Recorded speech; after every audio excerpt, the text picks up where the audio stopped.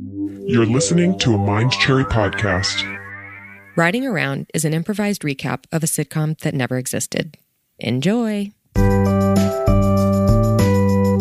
I'm Kelley Quinn. And I'm Malin von Euler-Hogan. We met as actors on the hit early 2000s sitcom Riding Around, the first network comedy ever to be filmed entirely on and around a bus. And we're still pretty good friends. And now we're doing the official Riding Around fan podcast. Each week, we'll talk about an episode of the show and bring you interviews, fun facts, and behind-the-scenes stories that only two people who were on the bus can tell you. Come ride around with us. Well, hello, Malin. Hi, Kelley. How are you? I am doing well. Listen, I have to ask, it's the morning and we're recording. Did you have time to do a writing sprint this morning? Okay, so no, I usually do them, but this morning I didn't. But the second we're done recording, I am getting to it. I'm finding it hard to squeeze in when we have these sort of early morning records. Right. I know. I'm so sorry for making you do that, you know? No. It's okay. I just, it's a priority for me, so I need to treat it like one is kind of how I'm trying to approach it. But yeah, just finding 5 minutes out of the day, you'd be surprised at how hard that can be, just to sit down, phone away, no distractions, tell John to leave me alone just for 5 minutes. It's actually hard. Yeah. I mean, I imagine you would find it even more tricky just with the girls, probably always yammering for things, but... Yammering. Well, they're my daughters and I love them, but there is a fair amount of yammering, I do have to say. Yeah. But, as a mom, you get used to it. And when they're gone, when they're with Derek, I find that I miss it. I miss the yammering. Isn't that so funny? That's nice. That is a benefit where now you're seeing the upside of... Now I am seeing the upside of parenting. I wasn't always. Mm-hmm. Now, Malin, I have to say, listeners will not hear this. We are both wearing scarves today. We are. Look at us. Yeah, because you've got a snowy day there in New York. Yes, it is snowing here in New York. The flurries are coming down, although it's in the 40s. So strange. I don't understand meteorologically how that happens. But yes, it is snowing. And for you, I guess just a crisp morning, huh? Well, not in the 40s, that's for certain, but it is chilly inside. It's a crisp 55 here in sunny Los Angeles. But the interiors here are just frigid, and it's because of the heating situation. Now, I don't have central heat. Maybe some people in Los Angeles do. I do not. So I'm working with a space heater, which I have to turn off to record. Although I forgot last episode. Apologies if the audio quality was a bit rough for the first 10 minutes before I realized. Right. Sorry, everyone. Suffice to say, I'm chilly, and so I've got this fabulous scarf on. And what a fun treat to log on and see you adorned with one as well. Yes. Oh, it's so fun. Mind meld, as they say. For listeners who checked in with us after our last episode with actor Lester Woodruff, we wanted to let you all know a little update. He was able to verify that the American Dove Association is a real nonprofit. And so he gave a donation, and he wanted to let us know it was okay to share that with all of you. He would not disclose the sum that he donated, but we just want to thank Lester for coming on our podcast to try to make things right with the public who was concerned by his potential mistreatment of an animal. And it seems like we got that cleared up. It was for a prank show, and prosthetics were used. And so, it was like all smoke and mirrors, but still good to have made the donation. Yeah, and we heard from some of you listeners that you see him in a new light now, which is so great. I mean, that's why we do this podcast, is to clear the air, right some wrongs, and just recap the best show on television. Yes. Speaking of the best show on television, shall we just get into it? Why not? Today we're talking about Season 4, Episode 5, a really fun one written by Lorenz Cook, whose episode of the show is an excellent one if you want to go back and listen to that from Season 1. Mm-hmm. Jackie and Wiggles team up to throw Sylvia a memorable birthday party on the bus. Meanwhile, Rudy spills a lot of relish on a seat. Oh, Rudy and his hot dogs. Yes. Yeah. We've said it before. We'll say it again. The show takes tiny moments, very human moments, silly mishaps, things that you think, well, that surely can't take up a whole B story of an episode, but they manage to do it. They do. Kelley, how do you feel about relish? Sorry, it's just a bit of a tangent here, but I'm always curious about people's hot dog toppings of choice. I love it. Ketchup, mustard, relish, sometimes onion. I'm very happy to my mouth is watering. You can't see it, I hope. But even just thinking about a hot dog with toppings on it. Yeah. I'm getting a little hungry. Yeah. I love them all as well. Oh, nice. Have you found a satisfactory vegan hot dog? Well, here's the thing. No. Although, I do enjoy, so the Impossible brand does make a lovely sausage of a variety of flavors, but they're more in the sort of bratwurst family. Okay. But I did see online, maybe a week or so ago, that they have come out with a hot dog, more of the classic, ballpark style. And I cannot wait to get my hands on that and just slop on a ton of toppings and go to town. I think that'll be a really, really nice treat. And, in the doldrums of winter, sometimes it can be nice to bring in a little summer. And what is a hot dog if not a summer treat? And so I might have to be searching that out pretty soon if it stays this chilly. I agree. Isn't that such a fun idea? I think the girls and I might have to do a hot dog. And I don't know how you feel about baked beans, Malin. I love baked beans. Love baked beans. Yes. Yeah. Maybe just like a fun treats of childhood summer treats barbecue themed day with the girls in here. Snow day. Although when I said the word chili, CHILLY, I'm thinking now of CHILI. And now doesn't that make a hot dog a winter treat? So that's something to look into. I'm not sure about the vegetarian chili market, but it's great. I have to say, good. Most of the best chilies I've had are vegetarian, just different beans, heavy, spices. Mm-hmm. Yeah, you can do. I prefer vegetarian because then you still get to enjoy the sour cream and the cheese on top. But you can do avocado slices. You can. Oh my goodness! On a hot dog. Or you just mean on a chili? Oh, no, I just mean on the chili, and then you enjoy the chili on the side. And here I am thinking of a chili dog where we slop on the chili itself onto the dog. And you could do that and that too. I've only seen, done with meat versions of chili. But just because meat crumbles up a little smaller than most beans. It does. And they do make, fake beef crumbles. And I think I actually have a pack of them in the freezer right this very minute. Something to look into. Mm-hmm. Okay. Well, my mind is racing with thoughts of what I'll be eating later. I know. My stomach is growling, but we've got this episode to recap, don't we? Yes. And this is a fun one for me because I, of course, I'm playing a mom throwing her daughter a birthday party. Yeah. And Wiggles is there to help Jackie. You really see the art department go nuts on this one. Yeah. In terms of decor. It's one of those where you kind of think, this is so good that it has to have been done by a television show's art department. Could any of these people on the bus have accomplished this on their own? Yeah, but we love to suspend our disbelief for moments like this because it's just so fun and so cute. And honestly, if they sold kits like this, at a Party City or something, I bet they'd fly off the shelves. It's just an adorable looking, fun party, And Katinka Link reached out to let us know that she is, if listeners are interested, she has her party planning company where she throws events of all sorts on a pretty exact replica of the Riding Around bus. She is able to do this exact setup if you have a child's birthday party that needs... duh. Right. Of course. That is probably the dream. So listeners in the Los Angeles area, if you're looking for a child's birthday party to be thrown with a Riding Around theme, look no further than Katinka Ryder Link and her little business there. Bus is crawling with kids in this episode. And I remember that being a very wild day on set. All of us crammed into that enclosed space. And this is before I'm a mother. So I'm let's say, not as patient with all the yammering as I am now. Totally.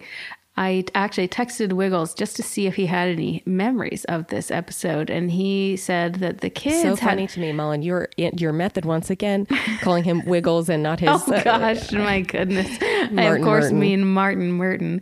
I actually, it's funny, and I wouldn't tell him this, although maybe he'll hear it. Is that I actually have him in my phone as Wiggles, and because it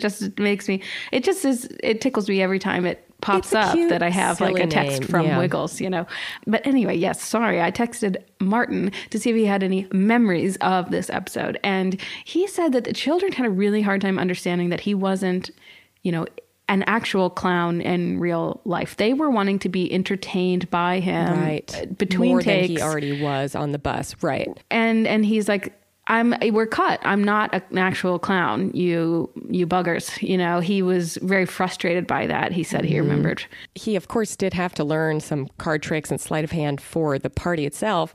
But those kids between takes, they wanted more and more. Yeah. And he just wasn't willing to give it to him. You know, you're tired. You're there for work. And, you know, you're not being paid to entertain the kids in between takes. That's the job of whoever it is on set who's wrangling them. It could have been Jen Lim.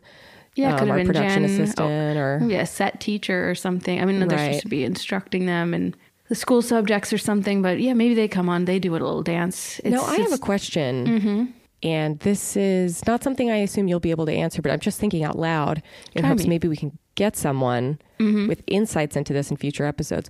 When a child, of course you need a set tutor if someone is, you know, if it's a Mary-Kate and Ashley situation or a Carrie and Samantha situation where they're there day after day, multiple seasons. But if a kid's just missing 1 or 2 days of school to film an episode of TV, do you have the tutor on set even then? You know, that is such a good question. Or they just get pulled out of school? Yeah. I mean, hopefully we can have a student, someone who played a student come on and shed some light on how that works. Tutor. You know, we had enough of them on set, certainly.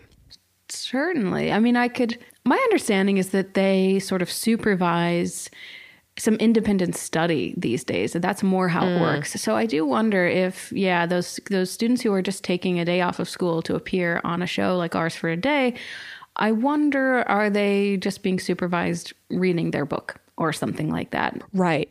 So it is the kind of thing you just drop in, drop out. But, you know, as someone who didn't miss much school as a kid, I can't imagine what that would have been like. Yeah. No, that would have been tough for me too. I think I preferred stability, preferred routine. Yes. Acting as a child just simply wouldn't have been for me. No. I'm not angry at my parents at all for delaying my entry into the industry until I was an adult. No. Well, a lot of fun things in this episode. We listened to the DVD commentary on this one to try to get some insight for you guys. We try to do that with these ones where we don't have a guest because, you know, we can only give our insight into these episodes when it's just the two of us. So it's helpful sometimes to hear from the directors, the writers themselves. And Lorenz, I will say, kind of dominated the convo on the DVD commentary for this one, which, hey, not a complaint. Love Lorenz. He's so funny. And, you know, I think we've mentioned before that he loved to sort of razz everybody, and boy, does he do that on the DVD commentary. You know, some acting choices he's sort of calling out in the moment. And, you know, I can take it definitely. But, you know, it's so funny. We were just talking in our last episode with Lester about how important it is to be able to receive notes and just to be open to the criticism and feedback that the world gives us. So you know, but you do find yourself bristling when you're faced with it, especially when you don't know it's being said about you. And again, we were never invited to do DVD commentary. So tough to hear years later as well. That's what I was going to say. Is the other thing that's hard about it is like, well, what am I supposed to do about that now? I'm not able to go do another take. So what is what's the value add there of the note years after the fact, right? Right. Yeah. And I guess I would just say I have to see where he's coming from as someone who came from that viral internet world. You know, he found stardom with Poop on My Shoe, and that is a cutthroat world, and you're constantly exposed to viewer feedback at all times via comments, tags, shares, and that's true. Yeah, so he's coming from that world, and so he's got a little rougher of an edge than a soft television people do. You're right. He was hardened by that YouTube world. Comments on there can be absolutely nightmarish. I mean, there are some super cuts from our show that, you know, find their way on YouTube, and I can't go there anymore. I can't handle that. Oh, is that right? Yeah. They're not always nice. And especially when it is like, well, yeah, I can't fix that now. So that's how I looked then. Or, you know, it hasn't come up in a while, but the shape of my head. I mean, there's one, Kelley, it's just a super cut of basically every profile shot of me in the show. Oh, you are not serious. Yeah, and it's What's With This Woman's Head is the title of the video. So can you imagine how just nasty the comments get? I don't mean to laugh, Malin. it's the idea of putting together a supercut of someone with a weird looking head is so funny to me. That's why I'm not laughing at the shape of your head. Right. Yeah. I mean, I would hope that it would be inspirational for some people to, a lot of people that we see on television are what you'd call perfect specimens. And I don't know, I'm a little bit proud, I think, to represent the people who have a little bit of a funny shaped something or other. And I don't know. Right. Or maybe red hair like Sarah Snook. There are not many redheads out there on television. Yeah. What is that fellow's name? He was in the movie where Alicia Vikander plays an AI, a robot. I was hoping it wouldn't be him because I have trouble pronouncing his name. Donald Gleeson? Donald Gleeson. Yeah, I think is how you say it. An Irish fellow. Yeah, he's great. He's a fantastic actor. He's excellent in that movie About Time, if you've ever seen that. Oh, I have. And I loved it. Well, it's just nice to see a fellow like that as a romantic lead. Yes. Yeah. Mm-hmm. A real sweetie. Mm-hmm. Total sweetie. And it's just sad and you cry a lot and it's an excellent film. Everyone check it out. Yeah. I love Rachel McAdams as well. So. Oh, she is such a delight to watch. Yeah. I have to say, what I watched recently? Disobedience, which is she and Rachel Weisz play lesbians opposite one another. And it was a very compelling romance I found. Definitely not one I could watch with my girls, I'll say. Oh, dear. No, yeah. I haven't seen that one. You're always telling me about these. Oh, this is the Orthodox. Yes. Okay. I've read it. Sorry. Yes. I've got the Wikipedia up. Because sometimes, I see so many things and my brain forgets them. So sometimes I have to look up, get a poster, get a something, so I can just jog my memory. Have I seen this? And I have not. But I do remember hearing about it at the time. So very memorable love scene, I'll say. And just leave it to you to watch. Oh, I finally watched Carol, which I believe you've been telling me to watch for years and years. Yeah. A gorgeous movie. Yeah, yeah. Todd Haynes, one of the best. And now, have you seen May December yet? I haven't. Okay, Malin. It's about grooming, yes? Well, I wouldn't say it's about grooming. Okay. But it's sort of a central event. Centers around a Mary Kay Letourneau-like figure. Yes. Right. Played by Julianne Moore.